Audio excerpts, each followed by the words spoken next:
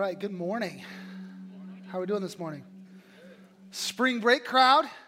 It's actually a lot bigger than I thought it would be. So good job, everybody, for showing up spring break, on spring break. If you didn't know it was spring break, it's because you don't have kids in school and it doesn't matter to you, but it matters to us, okay? It's a week from hell. But if you are, I'm kidding, if you're watching online, extra points if you're on spring break vacation in Florida or wherever you're going and you're still watching online. Jesus told me to tell you he's giving you extra points in heaven today.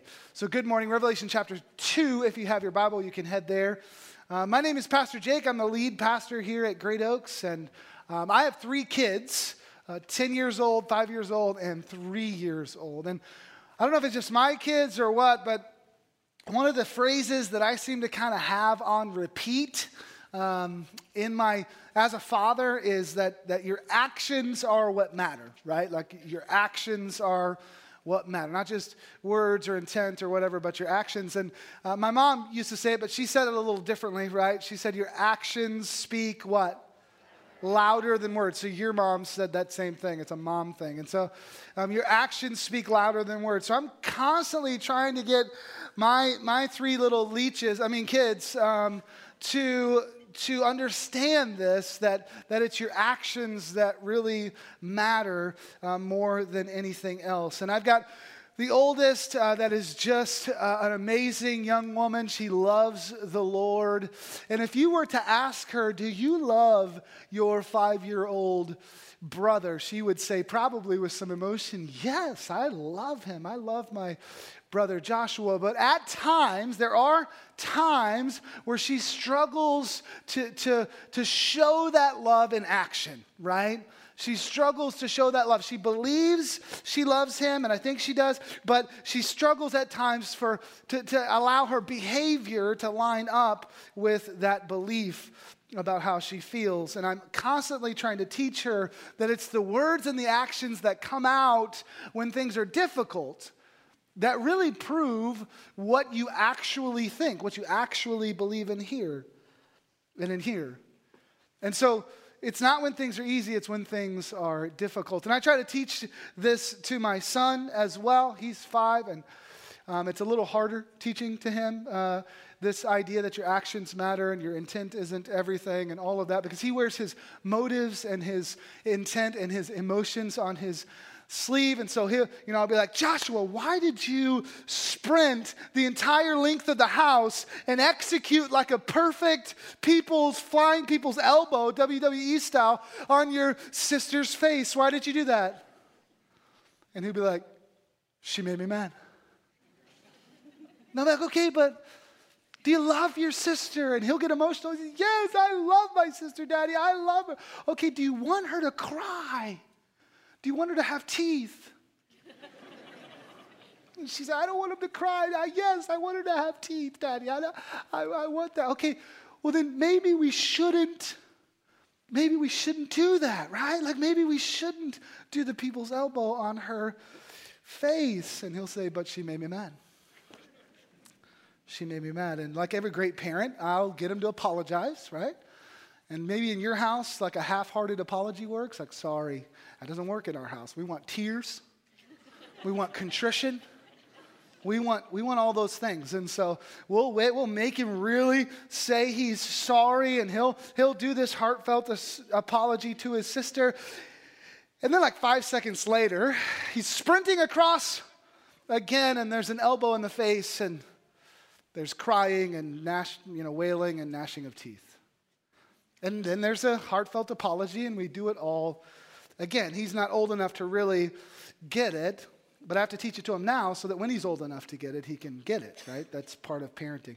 And then I have a 3-year-old, my 3-year-old Hannah. She never messes up. She's perfect. But do you ever try to teach your kids this? Have you ever tried to teach your kids, like, actions are what matter? You can have intent, and you can have motive, and you can have good thoughts, you can have all of that, but if your actions don't line up with those things, in the end, it doesn't really matter. It doesn't really matter. And it's not just with kids. If you've been married longer than a week, then you probably had this happen with your spouse, that there was some behavior that wasn't lining up with belief, and there were some actions that weren't lining up with some words that were said and some commitments that were made, right? And you had to wrestle through that. And the longer you're married, the more you should notice the inconsistencies in your own life, right? Instead of in their life, and you should have maybe some more grace. And I'm speaking to the ones of you who, when I just said that about your spouse, you looked at them. Maybe you should look inward. It's not just your marriage, but even at your workplace. If your boss was constantly coming and dropping stuff on your desk just 5 minutes before you were supposed to leave for the weekend or whatever, and he goes, I'm sorry, I'm having to do this, but I couldn't get this done, and I need you to work overtime, and it won't happen again. I'm not going to do this again. It won't happen again. But it kept happening, and then you'd have a problem, right? You'd say actions are what matters. Actions speak louder than words. People say it's the thought that counts. Not really. Not really, because you can think about doing something, not do it, and your thought literally doesn't matter at all. Right? It literally does not count. Your thoughts don't count. People say things like, thinking of you this week, as you go through this hard time, I'm thinking about you. Sending thoughts your way. First of all, how do you do that? I don't even know how to do that. This? How do you send thoughts somebody's way? I'm not really sure how to do that. But I'm thinking about you this week. It's like, great, you're sending thoughts my way. Great, thanks. Hey, could you send some money my way? Because I'm struggling financially. Or could you maybe come to my house and spend some time with me and talk to me and encourage me? Could you do? No? Okay, thoughts will work. Just send thoughts. Just send thoughts my way. Thoughts actually aren't what matter. It's actions that matter. So we know this. Actions matter. They matter more than your thoughts, your words, your beliefs. And in fact, your actions are what prove what you believe, like what you really believe. But what I'm saying is that behavior confirms belief, right? Behavior confirms belief. So if your behavior is not in line with what you think you believe, then it's your belief that actually needs to be reworked, not your behavior. Your behavior doesn't need modification. It's your belief that needs modification. And then your behavior, your actions will follow suit.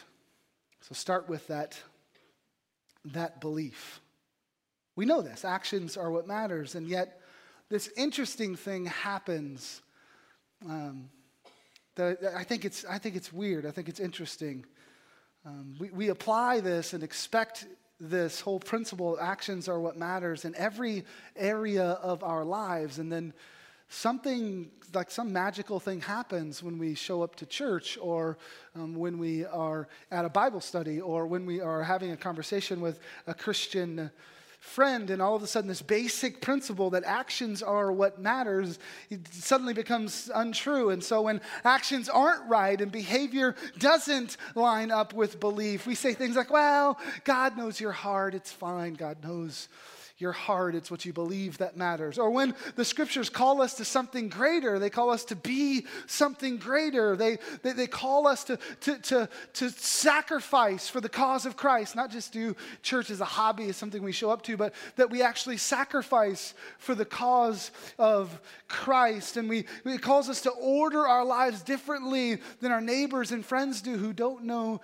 Jesus. When we're hit in the face with the truth of God's word, where Jesus says you're going to know who's mine and who's not mine. You're going to know who's a Jesus follower and who isn't by the fruit that their lives produce, the actions that they are taking in their lives. When we're hit in the face with things like that, we sometimes will say things like, well, but you're not saved by works. You're saved by grace through faith, not works. They say things like, don't be legalistic. Be legalistic, Pastor. Don't be legalistic. It's all about what we believe, the faith we have in our hearts. Grace, not works, as if belief and faith can somehow be separated from action, behavior, works. And I get it, like there's definitely a bit of a tension in the scriptures about this over and over and over. It says grace, faith, not works. Grace, faith, not works. It seems like Jesus was always trying to get the religious leaders of his day to get this principle. He would say things like, you've got the law, that's great, but you have to be born again, and that happens by the grace of God. He said over and over and over, your faith has healed you, your faith has set you free, and yet he did not once say your works have set you free. Your works have healed you. He generally didn't focus on outward action, but on inward transformation, which comes from God by grace. Romans 3 talks about how we're all sinners, but the believer is justified by grace. Ephesians 2 is the one that everybody goes to, and that is that we're saved by grace through faith, not by works that anyone should boast. 2 Thessalonians 2 says that Jesus gave us eternal encouragement, the eternal encouragement of his hope by his grace. It's all over the scriptures. We're saved by grace. Can I get an amen on that? Amen. But James 2 says faith without works is dead. And he says, show me your faith without works and I'll show you my faith by what I do. James 2 says that. Titus, the book of Titus, over and over and over, the Apostle Paul is writing, and he says over and over and over that good doctrine leads to good works. Good belief, right theology leads to good works. And it says in that book that those who believe in Jesus should devote themselves to good works. And I love 1 John 3:17 through 18, but it's so difficult to actually live out. 1 John 3:17 says this, but if anyone has the world's goods and sees his brother in need, yet closes his heart against him, how does God's love abide in him? Little children, let us not love in word or talk, but in deed and truth. Let us not love in word or talk, but in action and in truth. So it's this weird thing. It's this weird thing. Actions are what matter in most arenas, if not all arenas of our lives. It's what we teach our kids. It's what we expect from others. But then when it comes to the things of Christ and his church, all of a sudden, that's not true. In that arena, it's what we believe that matters. It's what's in our heart. Because works aren't what save you. And so somewhere along the way, works went from being unnecessary for salvation to unimportant altogether. Let's read our text for today from Revelation chapter 2 with all of that in mind. We are in a series called Dear Church, where we're looking at 7 letters out of Revelation 2 and 3 written by Jesus through the Apostle John to 7 churches in the ancient world around 95 AD. And we've looked at the first 3, the letters to Ephesus, to Smyrna, and then last week to Pergamum. And if you missed any of those, make sure you get them on iTunes or our website so that you can catch up. Today, we look at the letter that Jesus sends to the church at Thyatira. Thyatira, we know the least about this city out of the 7 cities. That's probably the least influential of the 7 cities, and yet it has the longest letter written to it. Verse 18 of Revelation chapter 2. And to the angel of the church in Thyatira write, the words of the Son of God, who has eyes like a flame of fire, and whose feet are like burnished bronze. Each of the 7 letters begins with this description of the risen Christ. This letter to Thyatira begins with this fear-invoking, terrifying vision of Jesus. He's got fire in his eyes, and his feet are burnished bronze. Not a pixie fairy, like sprinkling love dust everywhere, but terrifying, awe-inspiring, fear-provoking. Look at verse 19. He says, I know your works, your love and faith and service and patient endurance, and that your latter works exceed the first. Okay, so Christ commends the church in Thyatira for their what? Works. Everybody say works. He commends them for their works. And not just general works, he lists their works. He says, first he says love and faith. And that's what you would figure, right? You'd think, oh, love and faith. Yeah, we're supposed to be loving. We're supposed to have faith. And so if he stopped there, you might go, oh, I'm doing pretty good actually, because I love some people and I go to church, and so I have faith and things are good. I'm kind of nailing this whole thing, no problem. But then he doesn't stop there, right? He says love and faith, and then service. It's like, ugh, Jesus, why you got to go to service? Because now it's like something I have to actually do. And other people know what I'm doing. And now you're getting into action. It's not just love and faith in my heart that nobody can really know, but it's action, service. And then it's patient endurance. And you're reading, you're going, oh, man, I'm going to get a 50 on this test. Because I got love and faith because I love my family and I go to church, so check those boxes. But service, I may serve some people, but I don't live a life of service. And now patient endurance, Jesus, are you now I have to patiently endure? I mean, endure trials, endure not getting what I want. I always get what I want. Now I have to endure difficulty in my life. Then he says that your latter works exceed the first, and that's a tie-in to Ephesus, the church at Ephesus. Jesus said to them, you got to go back to the deeds you did at first because you're missing it. You lost your first love. You've left those actions you took at first. In Thyatira, he says, actually, your latter works are exceeding those first ones. You're headed in the right direction. But, verse 20, but I have this against you, that you tolerate that woman Jezebel, who calls herself a prophetess and is teaching and seducing my servants to practice sexual immorality and to eat food sacrificed to idols. I gave her time to repent, but she refuses to repent of her sexual immorality. Behold, I will throw her onto a sickbed, and those who commit adultery with her I will throw into great tribulation, unless they repent of her works. And I will strike her children dead.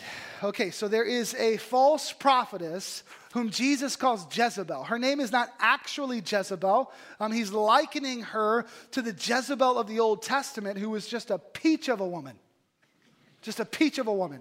It's actually the opposite. You can check out her story in 1 Kings chapter 16. There's a reason you don't know anybody named Jezebel, right? But she's enticing some of the believers in Thyatira, surprise, surprise, to sexual immorality and to eating meat sacrificed or food sacrificed to idols. So compromise, like we talked about last week with the church at Pergamum. Jesus has given her time, but she will not repent. And so now he's caused this sickness to come upon her in punishment, in judgment. And anyone who continues with her, he says, will go through a great tribulation. And oh yeah, he said he's going to kill her kids. That's what Jesus just said. So let me just kind of have a hard stop here and talk to you for just a little bit about false teachers and false prophets, okay? False teachers and false prophets. I want to say three things about this. There will be nothing on the screen about this, so you're just going to have to try to figure out what the three things are, okay, and write them down.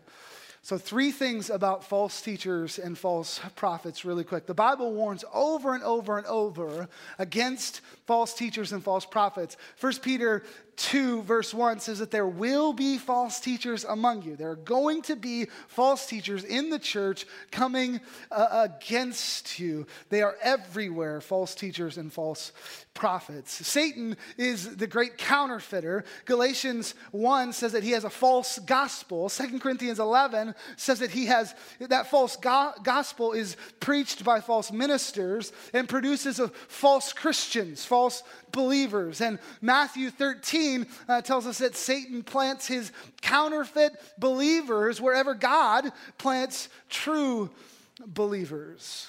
So the devil is working overtime trying to confuse and deceive God's people in God's church through false teaching. He was doing it in 95 AD in some of the first churches ever to exist, and he's doing it in 2019 in our church and every other church because they are among us.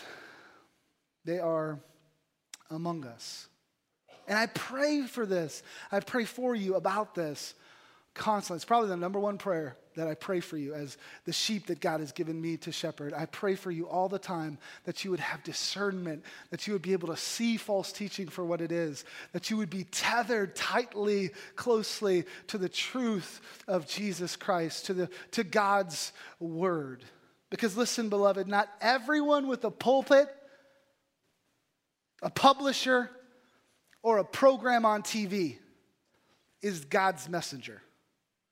Not everyone with a pulpit, a publisher, or a program on TV or radio is speaking the truth of God. Not everyone who sounds good and makes you feel good is actually from God. Jezebel in this church in Thyatira is a leader within the church. She's a person who people listen to. She has professed openly her commitment to Christ, her belief in Jesus, her faith in Jesus. False teachers are everywhere. They're everywhere, inside the church. So you have to be careful. You have to be careful.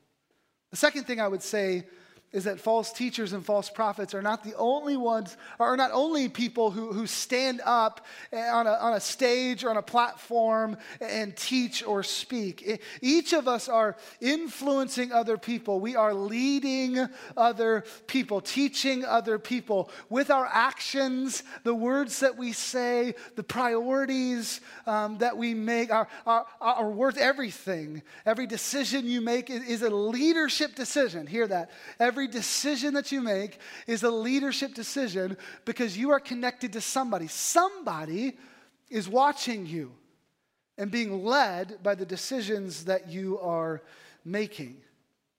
And so while there are a lot of false teachers standing on stages and showing up on your TV and your news feed, there are many more who are not.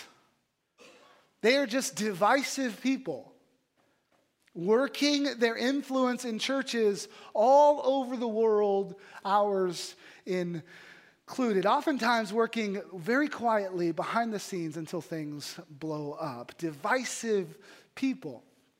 Because that's Satan's goal, to divide the church. They're in every church.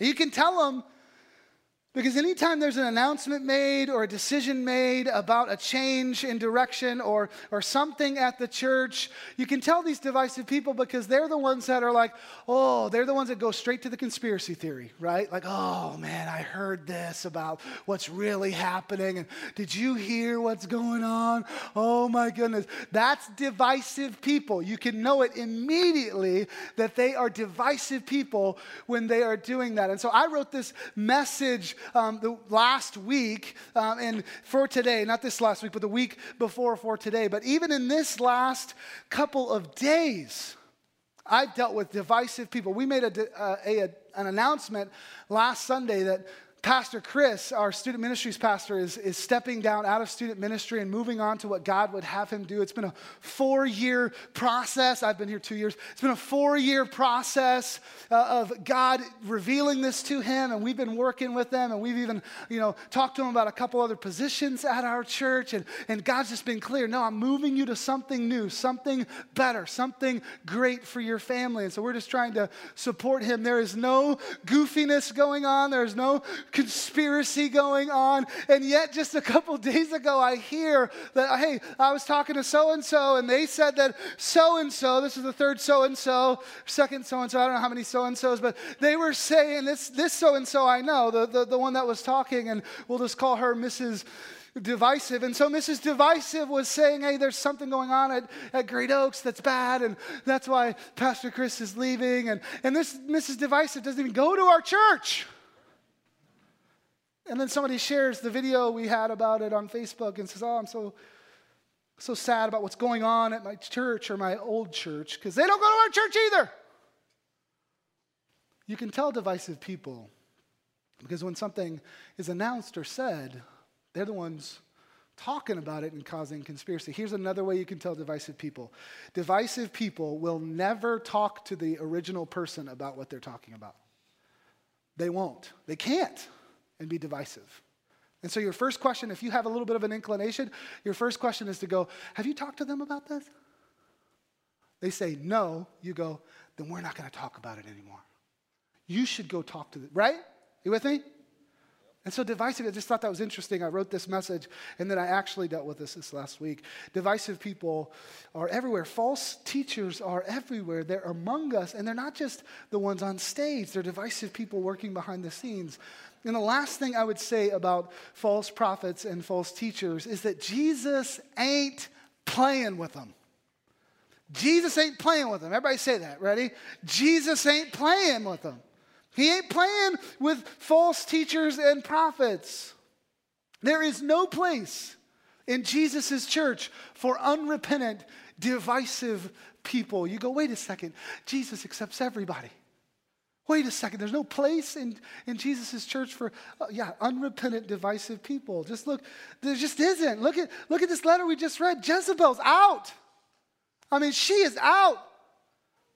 She's going to get sick. Anybody who messes with her is going to get sick, go through a great tribulation, and her kids are going to die. And then there's Titus chapter 3. Titus chapter 3, the Apostle Paul is writing about good works. And he's talking about how salvation is by grace through faith, but that's not it. That's not all. It's by grace through faith for good works. And he's listing out these good works and these not so good works that we should stay away from. And he says this about divisive people in verse 10 and 11 in Titus chapter 3. He says, as for a person who stirs up division, after warning him once and then twice, have nothing to do with him, knowing that such a person is warped and sinful. He is self-condemned. Jesus ain't playing with them.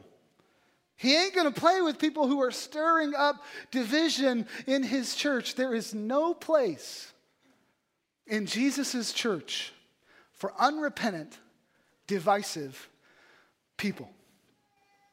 They are a tool of the devil to derail God's church. And Jesus has no patience for them. No patience whatsoever. So, if this is you, if you find yourself dividing, if you find yourself speaking against, causing divisions, talking to this person about that person, getting people on your side against whatever has come out that you didn't like, gossiping, slandering, backbiting, working against, if this is you, hear the warning. Hear the warning. Jesus ain't playing. You better repent. Confess and change direction. Repent. Okay, on that joyful note, let's go into verse 23, the rest of verse 23 of our letter. This is one in this letter that if you're going to memorize something, this might be what you would want to memorize. It says in the rest of verse 23, Jesus says, and all the churches will know that I am he who searches mind and heart, and I will give to each of you according to your works. I search mind and heart, and I give according to your works. Now, so first he says, I search mind and heart. And if we stopped there, it'd be easy, right? We could fake it. If it was just mind and heart, we could fake it. You can't fake it with Jesus, but you could fake it with other people. And you could go, hey, you don't know my mind, you don't know my heart, only Jesus. Even if you were challenged, you could say, you don't know my heart, you don't know my mind. Jesus knows that. But if he stopped there, we could do that, but he didn't stop there. He said he knows your mind and your heart, and he will give to you according to your what? Works. There it is again. It's like now Jesus wants some action.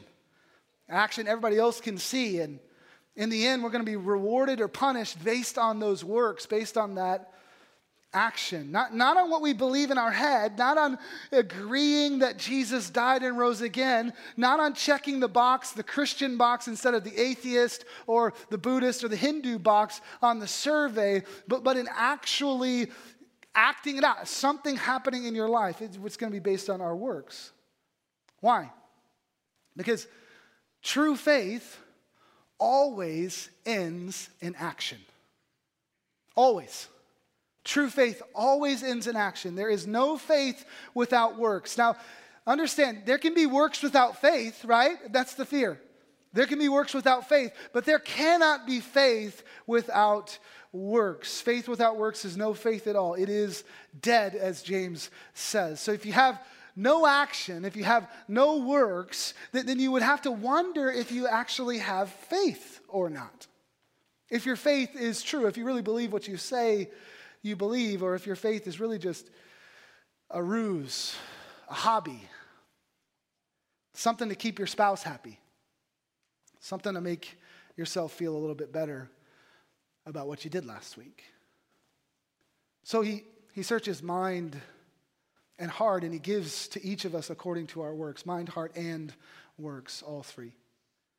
All right, let's read the rest of this letter. There's this warning, this rebuke against those who would be the false teachers or follow the false teaching. He's pushing us towards works. And then he kind of makes a turn here, and he begins to encourage those who have not fallen, who have not given in to false teachers. And he says this in verse 24, "But to the rest of you in Thyatira who do not hold this teaching, who have not learned what some call the deep things of Satan." If anybody tries to teach you the deep things of Satan, you just say no. Right? Call the deep things of Satan. "To you I say, I do not lay on you any other burden. Only hold fast what you have until I come. The one who conquers and who keeps my works until the end, to him I will give authority over the nations, and he will rule them with a rod of iron, as when earthen pots are broken in pieces. Even as I myself have received authority from my Father, and I will give him the morning star. He who has an ear, let him hear what the Spirit says to the churches." There is so much coming against God's truth and Christ's church in our day. So much division, so much false teaching, so much compromise. It can be exhausting. Having the same conversations with people over and over, the same debates, the same back and forth. It can be discouraging seeing people who used to walk in the truth falling, being swayed by the lies, dropping like flies one by one. If that's you, you're holding to the truth, but man, this is difficult. Jesus says, "I don't lay on you any other burden." You may be going, "Am I doing something wrong? Am I supposed to be doing something different? Should I be doing this? Should I be doing that?" He goes, "I don't lay any other burden on you. Just hold fast to what you already have. Just hold fast to what you have until I come. Keep my works until the end. Keep the faith. Finish the race. You have all that you need." And then he says, if you do that, I'll give you the authority over the nations. In other words, when I come and I set up my kingdom, you're going to lead with me. And then he says this, he says, if you hold fast to what you have until I return, I'll give you the morning star. In this context, the morning star is Jesus himself. And so he says, I'm your reward. If you'll just keep the faith and finish the race, I am your reward. My presence. The burden lifted. So be encouraged by that. Listen, many of you are doing great. I see you. I see what you're doing. You haven't bought into the enemy's lies. You're holding fast to the truth of God. You've put God's purposes over your preferences, God's mission over your methods. You've held strong to the truth, even in the midst of all these lies in our culture. Your priorities are right. You're standing on the truth of God. Be encouraged. Jesus is your reward. He sees what you're doing, and he wrote you a letter to say that he's pleased with you and that he will not add to you any other burden. He won't put any other burden. Just hold fast to what you have until he returns. All right, let's end this way. Actions matter, but you knew that already. It's just hard to apply that to your faith because you've been taught all these years that actions actually don't matter all that much when it comes to Jesus stuff, that it's really just about what you believe in your head But actions matter here too, and each of us, whether we like it or not, is leading other people with our actions, our decisions, the words that we speak. And on a cosmic, like eternity type level, there's really only two directions you can lead people with those actions, those words, those decisions, those priorities. There's really only two directions. You can either lead them to Christ or you can lead them away from Christ. That's really the only option here. And if you're leading people away from Christ, if you're dividing them further and further away from Jesus and his church, then the Bible would put you into a category of people that it calls false prophets or false teachers. Whether you have a pulpit and a mic or just an iPhone and a quiet whisper. So all of us have this potential to divide God's church, and Jesus ain't playing when it comes to dividing his church. I mean, the beginning of this letter had this just fear-invoking, terrifying vision of the risen Christ. I mean, he has fire in his eyes and his feet are burnished bronze, which means that he's able to chase down the enemy and stomp on his lying face, just like Genesis chapter 3 told us he would in the Garden of Eden. And so this majestic, terrifying image of the risen Christ, it should make us get serious. It should make us maybe fall on our knees and go, am I teaching what I'm supposed to be teaching? With my words to my family, with my actions at work, with the priorities that I make, where I spend my time and my money, am I teaching what I'm supposed to be teaching? I mean, his eyes are like flames of fire. Am I in the right? I mean, am I being faithful to the truth? His feet are like burnished bronze. With the words that I speak, the actions that I take, the opinions I pass on, the posts and comments that I share, the places I spend my money and my time, am I in the right? I mean, it should at least cause us to pause. It should probably cause us to bow. It might even cause us to repent, to ask for forgiveness, because we are, with our actions, words, priorities, living like the risen Christ doesn't exist. Or that Jesus in our head is less this fear-provoking, terrifying image of Revelation 1 and 2. Fire in his eyes, bronze feet. He's got a double-edged sword. He's the first and the last. He holds stars in the palm of his hands. It's less like that. And the Jesus in our head is more like a fairy godmother. Or worse, a servant whose life's goal is to make us happy. I mean, when you go to say something important, when you go to plan out your week and decide where you're going to spend your time and where you're going to spend your money, when you go to comment or to post, is this what you're thinking? I mean, are you thinking, God, oh God, I don't want to mess this up. Oh God, I don't want to mess this up. I don't want to divide. I don't want to lead people astray. Jesus, you said in Revelation 1 and 2 that your eyes are like a flame of fire and your feet are like burnished bronze, and you've got this double-edged sword, and you're the first and the last, and you hold stars in the palm of your hand. Jesus, you said that when you speak, it's this overwhelming thing, and your face shines like the sun. Oh God, I don't want to mess this up. I don't want to miss this. I want your pleasure, your glory, your will alone, not my own. Oh God, with the influence you've given me, the words you've given me to speak, the actions I take, let me lead people towards you and not away from you, God. I mean, is this what we're thinking? Is this the way we're approaching this whole thing? Maybe it should be. I mean, if our actions speak louder than our words, maybe it should be. If truth or true faith always ends in action, maybe it should be.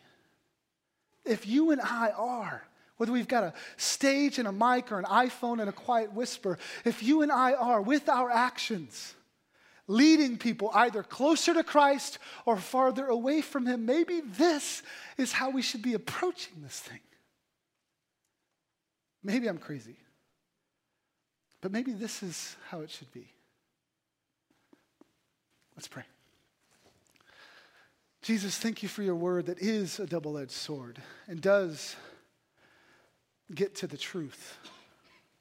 We pray that your word would be like a seed planted in good soil in our hearts and would bear fruit, would produce action. God, I pray that every person in here who claims to be a Jesus follower would ask themselves the hard questions today based on this letter. Am I holding to the truth? Am I keeping to the works of Jesus? Does my faith produce action? God, we love you and we trust you with all of this. It's in your holy name that we pray. Everybody said, amen. Why don't you stand with me? We've got prayer workers on the side that would love to pray with you if you need prayer for anything at all. But here's my prayer for us today. May we, the church at Great Oaks, be known for our works of love, faith, service, and patient endurance, just like Thyatira. May we take false teaching and divisiveness serious and get rid of it. And may we hold fast what we've already been given and keep to the work of Jesus Christ until he returns. My encouragement to you is just like it is every week, make sure you talk this over with a life group. Somebody in a brown shirt out there in the lobby will help you get plugged into a life group if you're not already in one. And then my challenge to you is that if you've been helped to take your next step towards God today, so go out and help others take their next steps towards God. Be a Jesus follower who makes and disciples other Jesus followers. Thank you so much for being here with us today. Come back next week for letter number 5. You are not dismissed. You are sent. Go be a light in a dark place this week.